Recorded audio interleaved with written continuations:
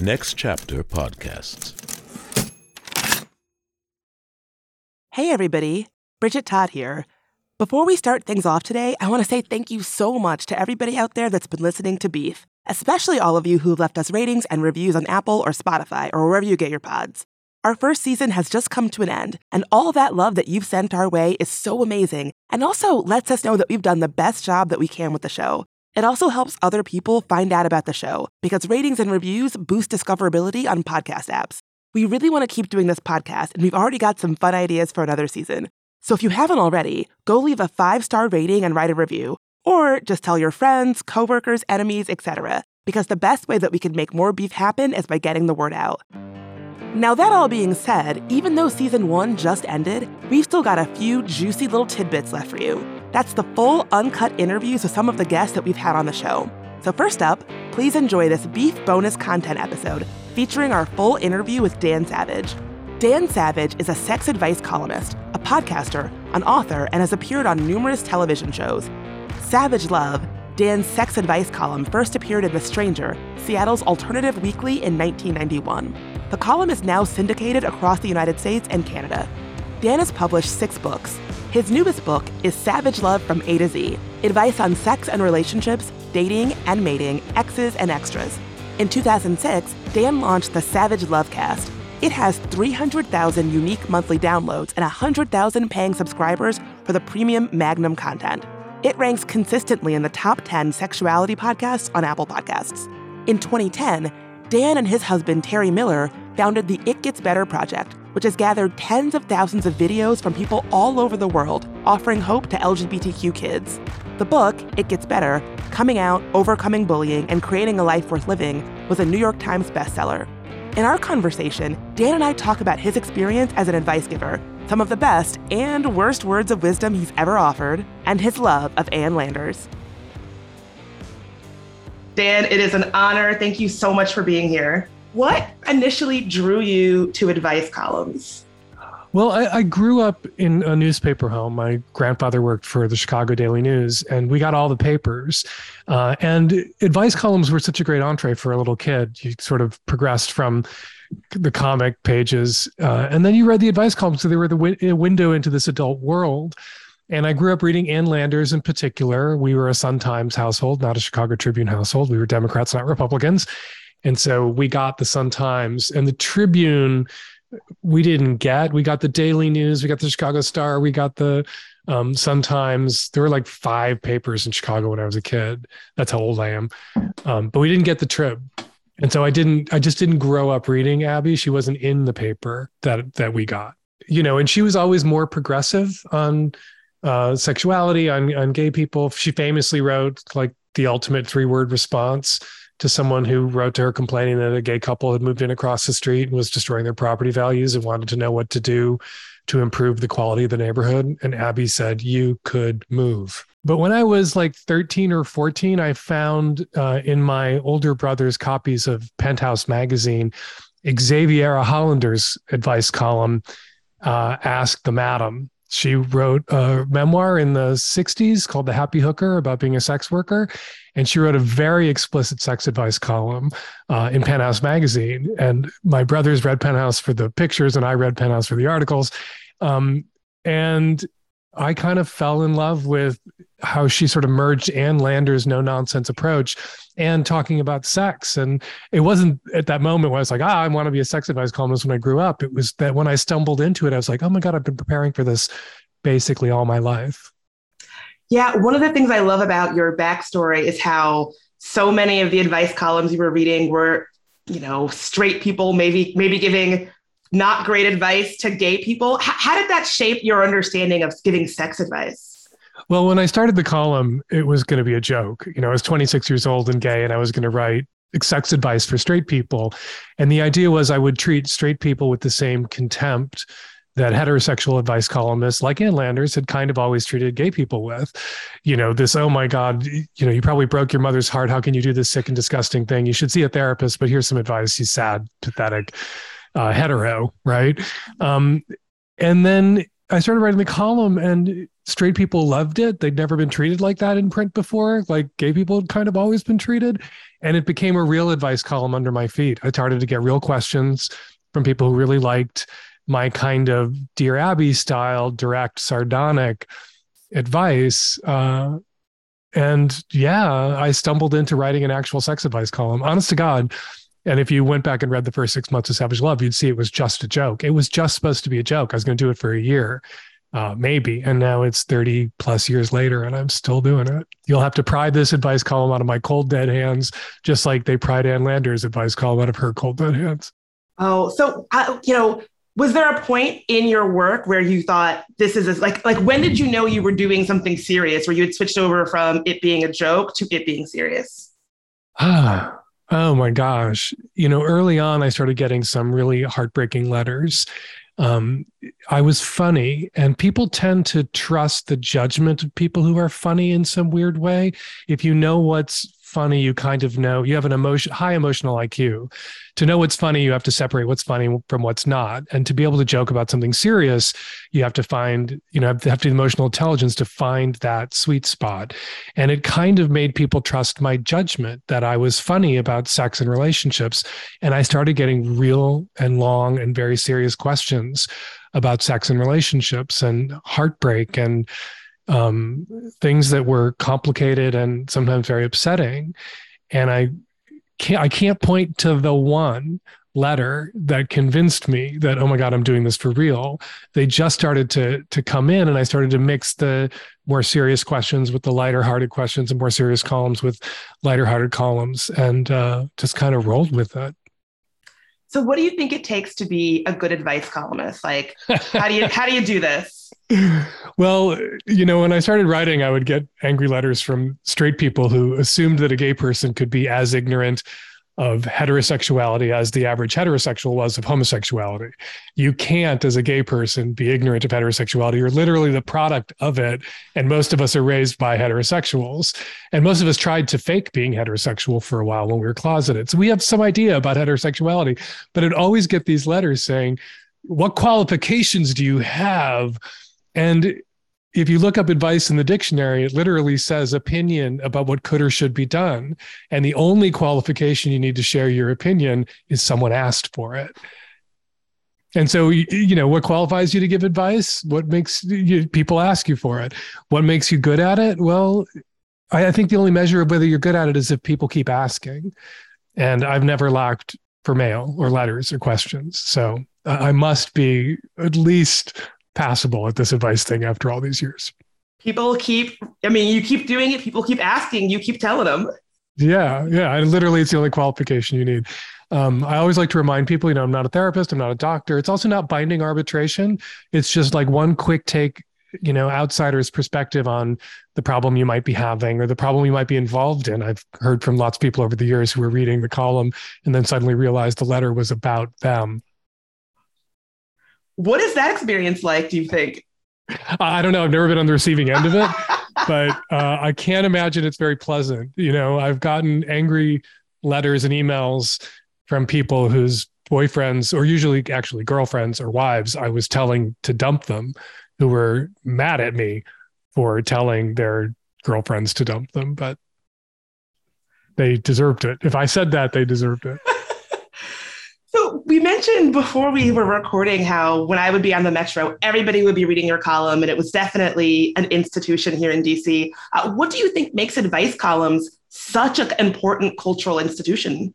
Well, I mean, they go back hundreds of years. They became really popular in the United States in the Yiddish press on the East Coast in the 19th century. And, these were immigrants who were trying to find their way in this country. And weren't familiar with the folkways of our polyglot, multicultural, multiracial society. And you read examples from those old columns, and they really are one person who got, who's found their legs here, helping out somebody else who's just got here and doesn't yet have their legs. And I forgot the question because I'm such a pothead. Oh, it was about like why are advice columns such an important cultural institution?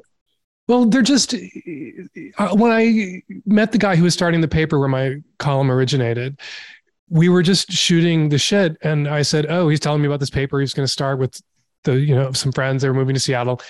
And I said, oh, you should have an advice column. Everybody reads those. You can't not read an advice column when you see it. You see that Q&A format and you just stop. And he said, excellent advice, write the advice column. And I wasn't angling for it. Even then, I wasn't like, oh, I want to be an advice columnist. There's just something about the informality, the ephemeral, like in the moment nature of like somebody's having a moment, a problem, has a question, gets it answered. And it's just so immediate. And in a way, advice columns really anticipated forums, chat rooms, Reddit, blogging, like all this media that was really two ways, was a conversation between the writer and their audience that involved the audience. Advice columns pioneered that. You wrote for a newspaper and there would be letters to the editor that would run days or weeks later that you didn't, as the writer for whatever the person writing to the editor was responding to, you didn't have to engage with that person. Advice columnists, took a letter from a reader, responded to it, then took letters from readers responding to their response. And it was always this conversation. And it was one of the only places in a newspaper where the readers were driving and empowered. And I think that's what's always, for a lot of people, been really attractive about advice columns. It really does make the reader feel like there's this little chunk of the paper or the website or the blog or the podcast now that they're in charge of, that they're really setting the tone and direction of. And as an advice columnist, you kind of work for the reader. And it's an honor. And there's something about a sex and relationship, and most advice columns are about sex and relationships. We read them because we want to know where we fall on the normal, not normal continuum. But also we read them because we anticipate that we ourselves might be in a similar circumstance someday. And advice, sex and relationship advice, is sticky. I hear from people all the time who read something in my column a dozen years ago and then realized they were in a very similar situation and the advice came back to them. And so we benefit from sharing our experiences, our worst moments, our stories, our problems. We benefit other people. There's a kind of generosity of spirit that animates an advice column where everybody who reads isn't sneering at or laughing at the person who's asking the question. They're really, I think, empathizing with the person who asked the question, because there, but for the grace of God go I, or there go I in 5 or 10 years. I mean, what a good point. I love that bit about advice, like hearing your own advice recycled back. I've had 2 different partners give me advice from you about, on days like your birthday or Valentine's Day, have sex first and then eat after. Don't have a big meal and then try to do it. We call that fuck first at Savage Love. Hashtag fuck first. And that came because I was getting so many letters on, what is it, February 15th, the day after Valentine's Day. Valentine's Day is not a big deal in our house, so I always screw up the date. But people would write me the day after and say, oh my God, we didn't have sex on Valentine's Day. Are we doomed? And I would make inquiries and then realize, they went out to dinner. They had coq au vin, they had red wine, they had chocolate mousse, they had drinks after. No one wants to fuck after coq au vin and chocolate mousse. Like, fuck first, then go to, like, anytime there's a holy sex day of obligation, get the sex out of the way, including wedding days, anniversaries, birthdays, Valentine's Day, Arbor Day at our house. It's an important romantic holiday for us. Whatever it is, pound it out first, then go eat. And then if you go home and you have sex again, like, oh my God, great. But if you don't, you can just, like, what's better than with somebody you love after a giant meal and, a fancy restaurant than just like laying on the couch, feeling full and watching TV. You don't want to go home and barf up the coq au vin into their lap trying to suck them off. Or I don't. I was raised better than that. Do you think that's the most like ubiquitous piece of advice you've ever given? Like, what do you think your best piece of advice you've ever given is? I think price of admission has saved a lot of relationships. That's the idea that, there's certain things about your partner that you don't like, that are the price of admission to be in the relationship. And you pay that price and you ride the ride and enjoy the ride. You don't, if you're going to go on a roller coaster, pay the price of admission and then complain about how expensive the ride was the whole time. If it's not worth it, don't pay it, don't ride the ride. But if you paid it, enjoy the ride. And though that can be, the trivial thing I always cite is my husband's kind of a slob, and I would yell at him instead of picking up after him because I shouldn't have to pick up after him. He's an adult. And then one day I just started picking up after him, and I was like, well, this is easier and he's worth it. That's a price of admission I'm willing to pay, is to move through the house like an octopus, picking things up and putting them away for him. And there's a certain price of admission he pays to be with me. And I think that's really helped people put like little annoyances into context, because there are certain things about your partner you're never going to fix or solve, and you're going to have to step around if you want the relationship to survive. And I hear from people all the time that really led to them doing away with a lot of constant conflict in their relationship that was making the relationship unenjoyable, just by mutually identifying, like, this is the price of admission I pay to be with you. Here's when you pay to be with me. We're not going to complain about this anymore. And that can be sexual. Some people are really into anal. Their partner is into anal. That may be the price of admission you have to pay to be in this relationship. That's not going to happen for you. If you want to be in this relationship, pay that price and shut up and don't complain about it, and don't pressure your partner and don't be awful. You know that they weren't into this. Pay the price. And I think that's helped a lot of people. That's really also a lot of my take on monogamy, that if somebody's with you for 50 years and cheated on you once or twice, they were good at monogamy, not bad at monogamy. That cheating happens. That doesn't mean the person doesn't love you, and relationships are long, and people are imperfect. And I don't say that, I'm non-monogamous. I don't say that people should forgive an infidelity or an adultery lightly. It's still a betrayal. It has to be worked through. And that's not me saying everybody should be in a non-monogamous relationship. I say this to people who want monogamous relationships so that their monogamous relationships survive what for many is the almost inevitable infidelity. We tell people, I've said this since I started writing the column, we tell people that cheating is unforgivable and the ultimate betrayal, and then people experience it that way. And we say that even though we know how common it is. And it seems to me that if cheating is that common, we shouldn't tell people it's the ultimate betrayal and is unforgivable, because that becomes a self-fulfilling prophecy that destroys a lot of good, solid, monogamous enough relationships that ought to survive. Is there any advice that you've given that you regret? Oh, yeah.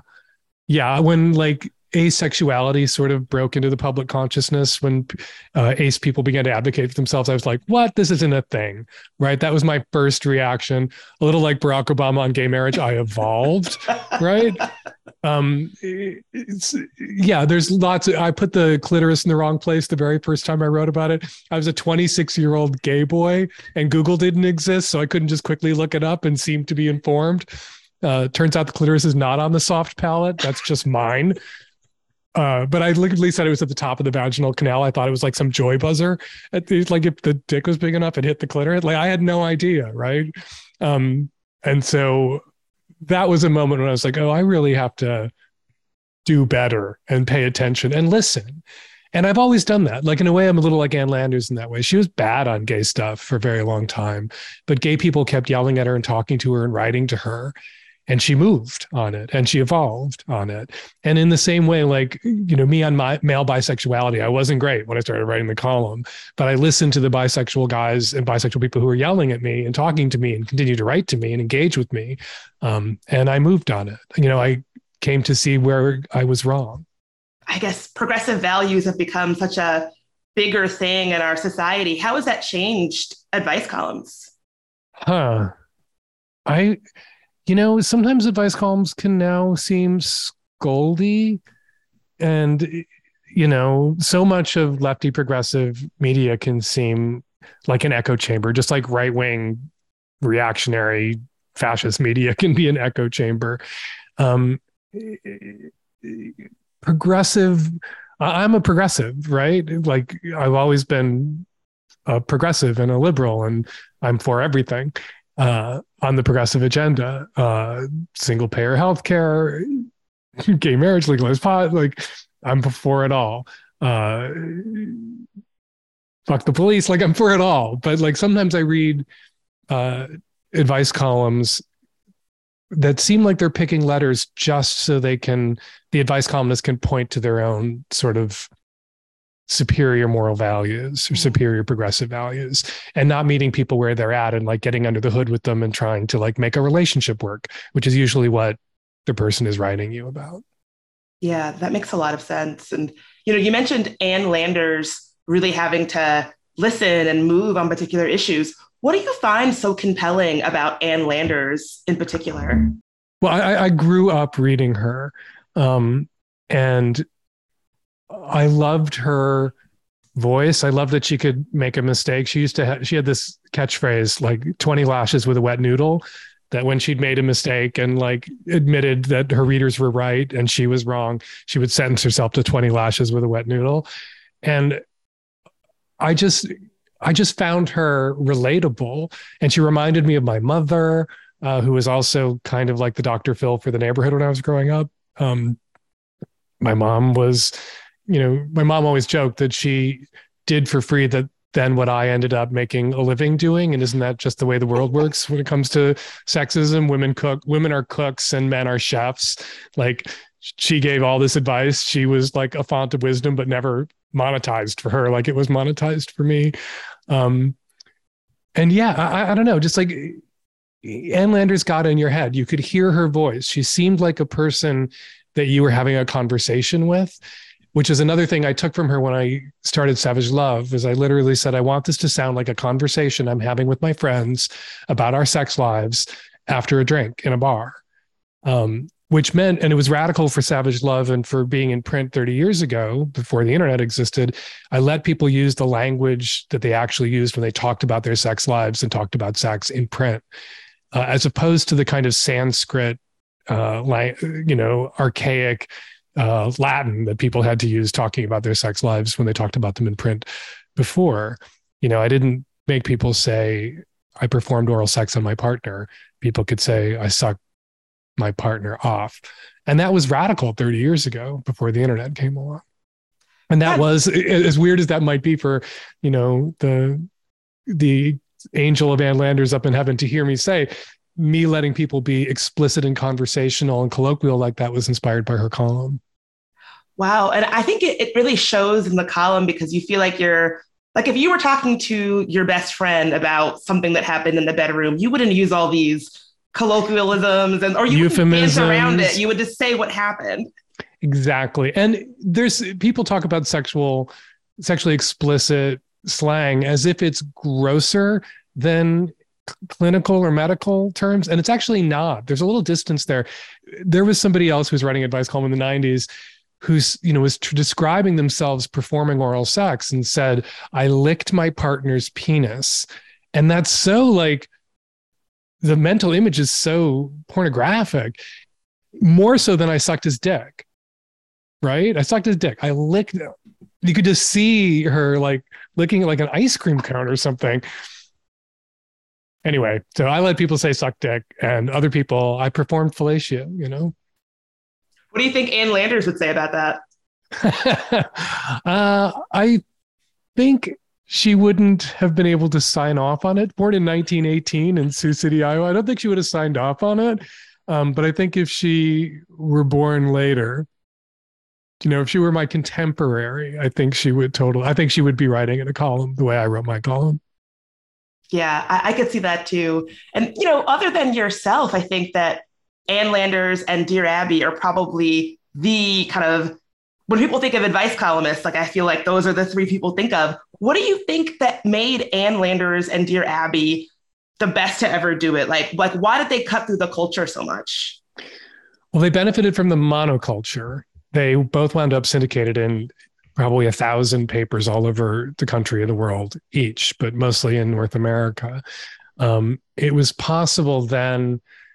There was something about being a syndicated advice columnist that kind of, you had no qualifications to give advice, but the fact that you were syndicated was itself a kind of endorsement. Like all these people believed you knew what you were talking about or had a good perspective on life problems, marriage, relationships, sex.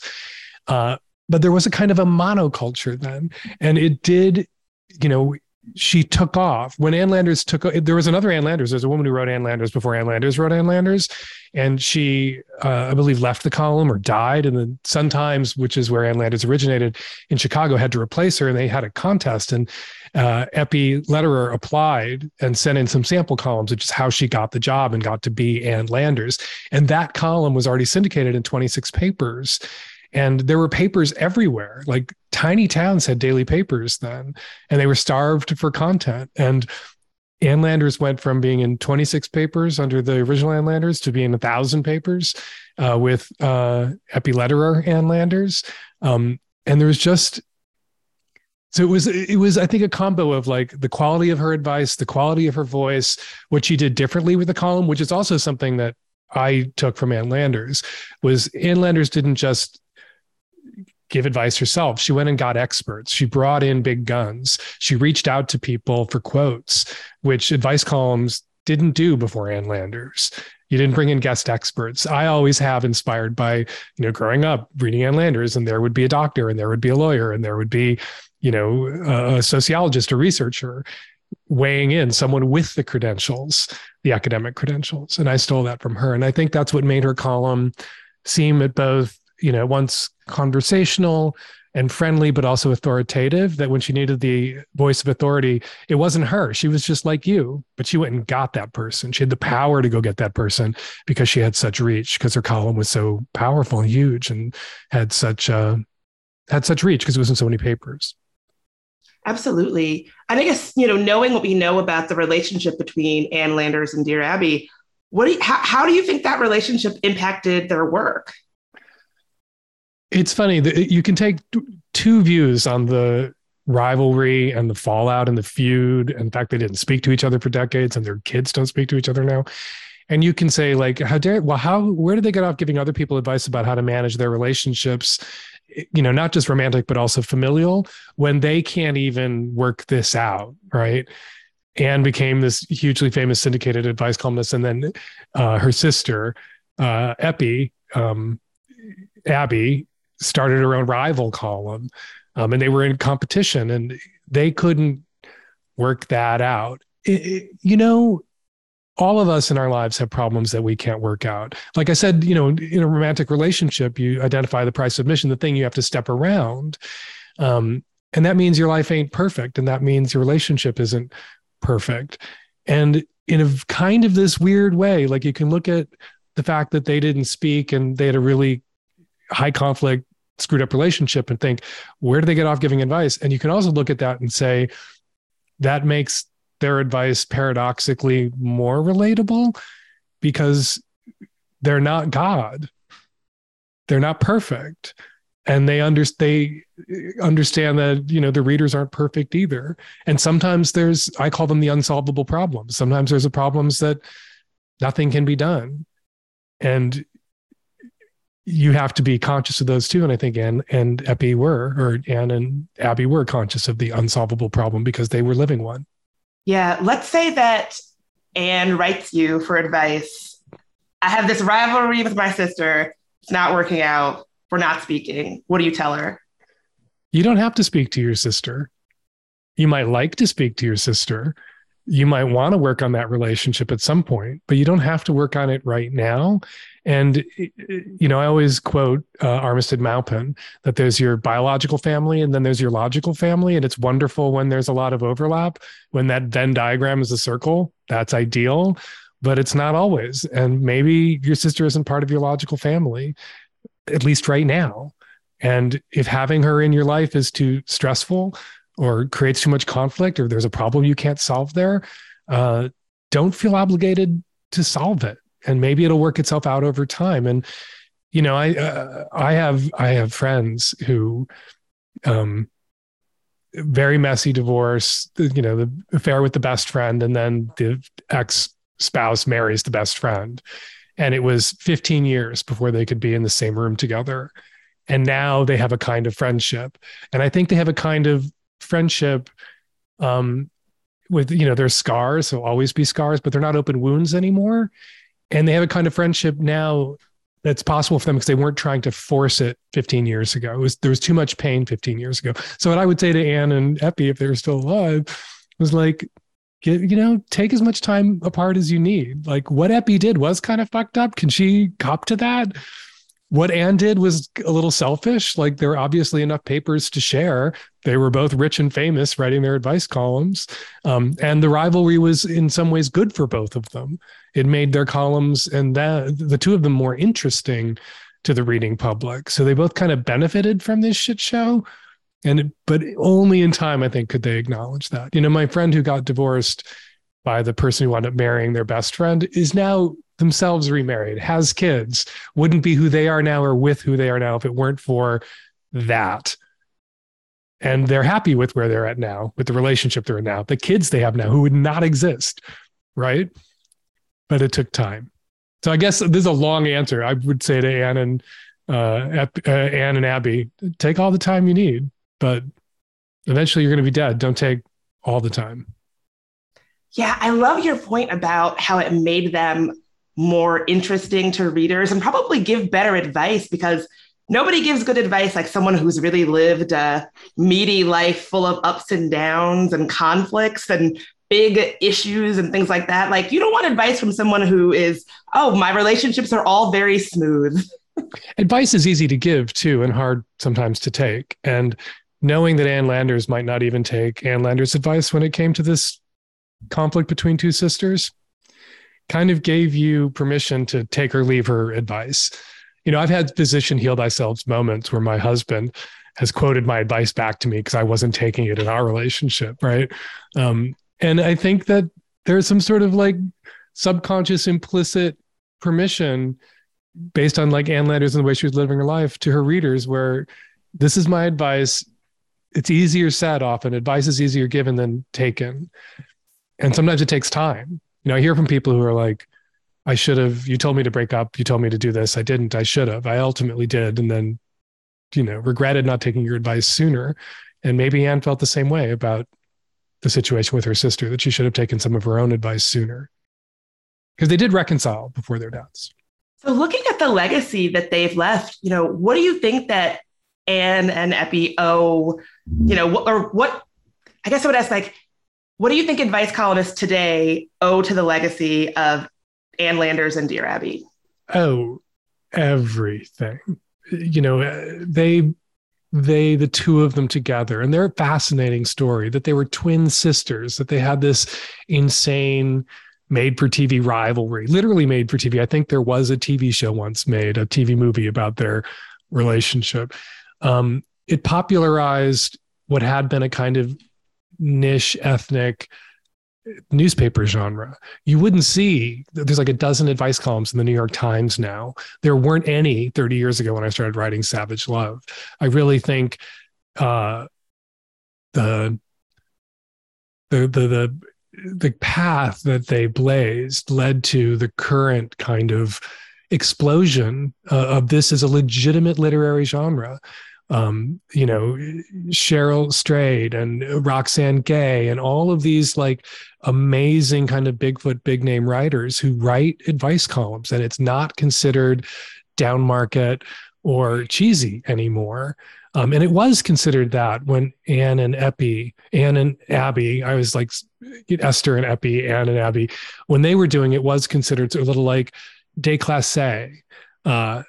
Anne was a little bit more sort of Midwestern kicky aunt. Abby was a little bit more sly, sardonic, urban. But still, they were both kind of considered, not ridiculous, just not serious. And now it's considered serious. And in a way, I think it was the combo of their columns, their presence, their lingering cultural impact, even after they both passed away, and then the cross-pollination of that with blogs and blogging and the kind of conversations that bloggers had, that journalists began to have with their audiences, that reminded people of the conversations Anne and Abby had with their audiences. And in a way, then it kind of opened the door to people like Roxane Gay writing an advice column for the New York Times. Absolutely. And I think I keep going back to that point that you made about the sort of conversational nature of media. I don't know that we would have that. I don't know that we would have this expectation that me as the reader could write in, an expert would answer, other people would be like, well, here's what I think. I think it created this conversational media culture that I'm so grateful that we have. It was the first example of it. Like advice columns were out there doing this, including mine. Like mine existed before the internet came along. And then along came blogs, and along came other forms of interactive social media. And advice columns in their way were the original social media that were kind of, this mutation in print journalism 100 years ago, 150 years ago, that was just waiting for its moment to become, to burst out of that kind of a little Galapagos Island at the back of the newspaper and become a really much more prominent form of perceived to be legitimate form of journalism, really. Yeah. So Ann Landers is one of your big inspirations. How did you come to own her desk? Well, my brother let me know that there's this little auction house in the west suburbs of Chicago that was auctioning off some of Ann Landers' effects. And one of them was her desk that she'd written her column at for 45 years in her condo on Lakeshore Drive. And I had been on NPR after Ann Landers' death with her daughter, Margot Howard, who was the original Dear Prudence for Slate magazine. And they kind of brought me on thinking I would shit all over Ann Landers in front of her daughter, as if I didn't like Ann Landers, because I wrote this crazy, dangerous sex advice column. I was the radical. And I was actually, very glowing. I really admired Ann Landers. I grew up in Chicago. So she was a Chicago person. I was a Chicago person. She was a presence in the city I grew up in. I knew she was a Chicago person. She'd also left the Chicago Sun-Times when Rupert Murdoch bought it in protest, which I so admired, dragged her column out of the Times and walked across the street to the Tribune. And so I heard about the auction of effects and I was like, I should get her desk. I should go buy her desk at this auction. And I thought if I went, I'd be bidding against the Smithsonian. I thought the Smithsonian would want it because she was such a huge cultural force in American life in the 20th century. But I didn't want it to seem disrespectful. I didn't want people to think I went to get it to write my smutty sex advice column at Ann Landers' desk. So I wrote to Margot Howard. I got her contact info from the radio producer and wrote to her and asked for her permission. And said, I would like to go to this auction. I would like to buy your mother's desk, intending no disrespect. Just I want to keep it in the advice business. And she gave me her blessing. And I went to this auction. I thought I'd be bidding against the Smithsonian. I set an upper limit for myself of I think 10 grand, which is obscene. And I bought the desk for $187. You're kidding. What a deal. I know, but it's this huge kind of Jason Robards-esque, All the President's Men's, Washington Post in the 50s, 60s, giant heavy desk. And because it was so cheap, I also got 2 of her typewriters, a whole bunch of her plaques and awards and honorary degrees. And yeah, I have a whole bunch of Ann Landers memorabilia in my house. Wow, you have a little museum to her in your home. I do. What is your favorite? I mean, I didn't know the thing about Rupert Murdoch. How fucking cool. What is your favorite fact about Ann Landers? What is something about her that just endears her to you? Oh, my gosh. Well, ultimately, I mean, that is amazing that she I think it was 1987, she saw Rupert Murdoch for the toxic monster that he is, and wouldn't allow her byline to appear in a publication he owned. That for me is so admirable. I also think the column she wrote when she got divorced, when her marriage ended, was incredibly moving. And writing an advice column is really to have a kind of a personal relationship with your readers. Sometimes you give examples from your own life, but there's always this hint that your advice is informed by your experience. And, here's this woman who's telling you how to make your marriage work and she couldn't make her marriage work. And rather than try to spin that or deny it or justify it, she left half a column blank because she wanted the column to be unfinished like the marriage was. And it was just a moving, almost artistic gesture.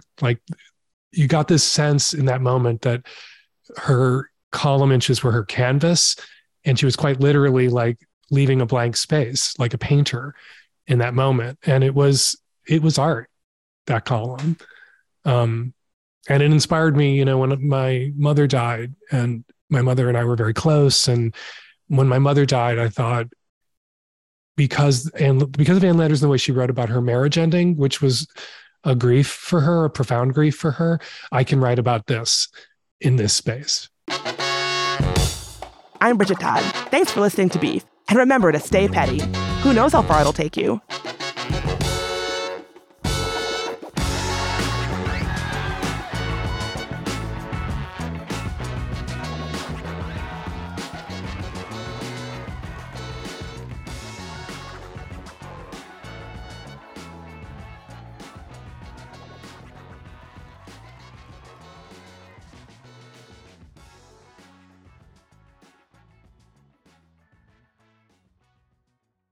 Ever heard of Stoicism? Chances are, if you have, you've heard of Stoicism with a lowercase s and not Stoicism with an uppercase S. Lone wolves, no emotions, antisocial behavior, cold indifference. All that is Stoicism with a lowercase s. Stoicism with an uppercase S is the ancient Greek philosophy and virtue ethics framework that centers on service to the cosmopolis, to include your family, friends, community, and planet, and the development of a good moral character. My name is Tanner Campbell, and I'm the host of Practical Stoicism, a 3 times a week podcast teaching Stoic principles and concepts to anyone interested through the exploration of texts and deep dives into various moral topics. You can find Practical Stoicism where you're already listening to podcasts by searching for Practical Stoicism or by going to stoicismpod.com. I invite you to give it a listen today. You just might like it.